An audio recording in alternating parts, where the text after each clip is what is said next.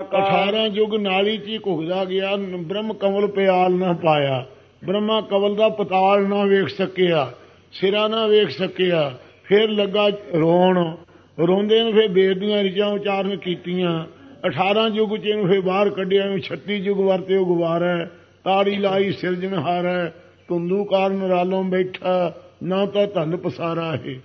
इस प्रकार उदों फिर 36 युगां च महाराज वाहिगुरू मंत्र बनाया।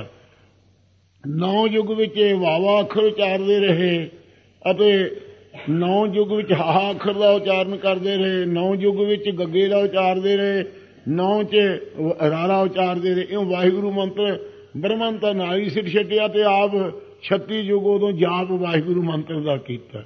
फिर जदों सतगुरु नानक रूप धारिया उस वेले जगत नूं आके बख्शिया। पहिलिਆਂ ਨੂੰ एक अखर वावा ब्रह्मा नूं वासदेव का जाप दिता ਅਤੇ ਇਸੇ प्रकार फिर मनु जी के ताई हाहे के अखर द्वारा हर हर का जाप दिता। व्यास जी नूं गग्गे अखर तो गोबिंद का जाप दिता। शंकराचार्य नूं रारे अखर तो राम का जाप दिता। जिहड़ा पूरा मंत्र सी वो गुरु नानक रूप धार के फिर बख्शिया संसार नूं। 4 अखरां दे नाम 4 बना के 4 युगां दे जीवन नूं दिते सन। ये लोह प्रकाश गुरु गोबिंद सिंह साहब सच्चे पातशाह ने साखी लिखी है। इस प्रकार साध संगत जी हजूर फरमाउंदे हन।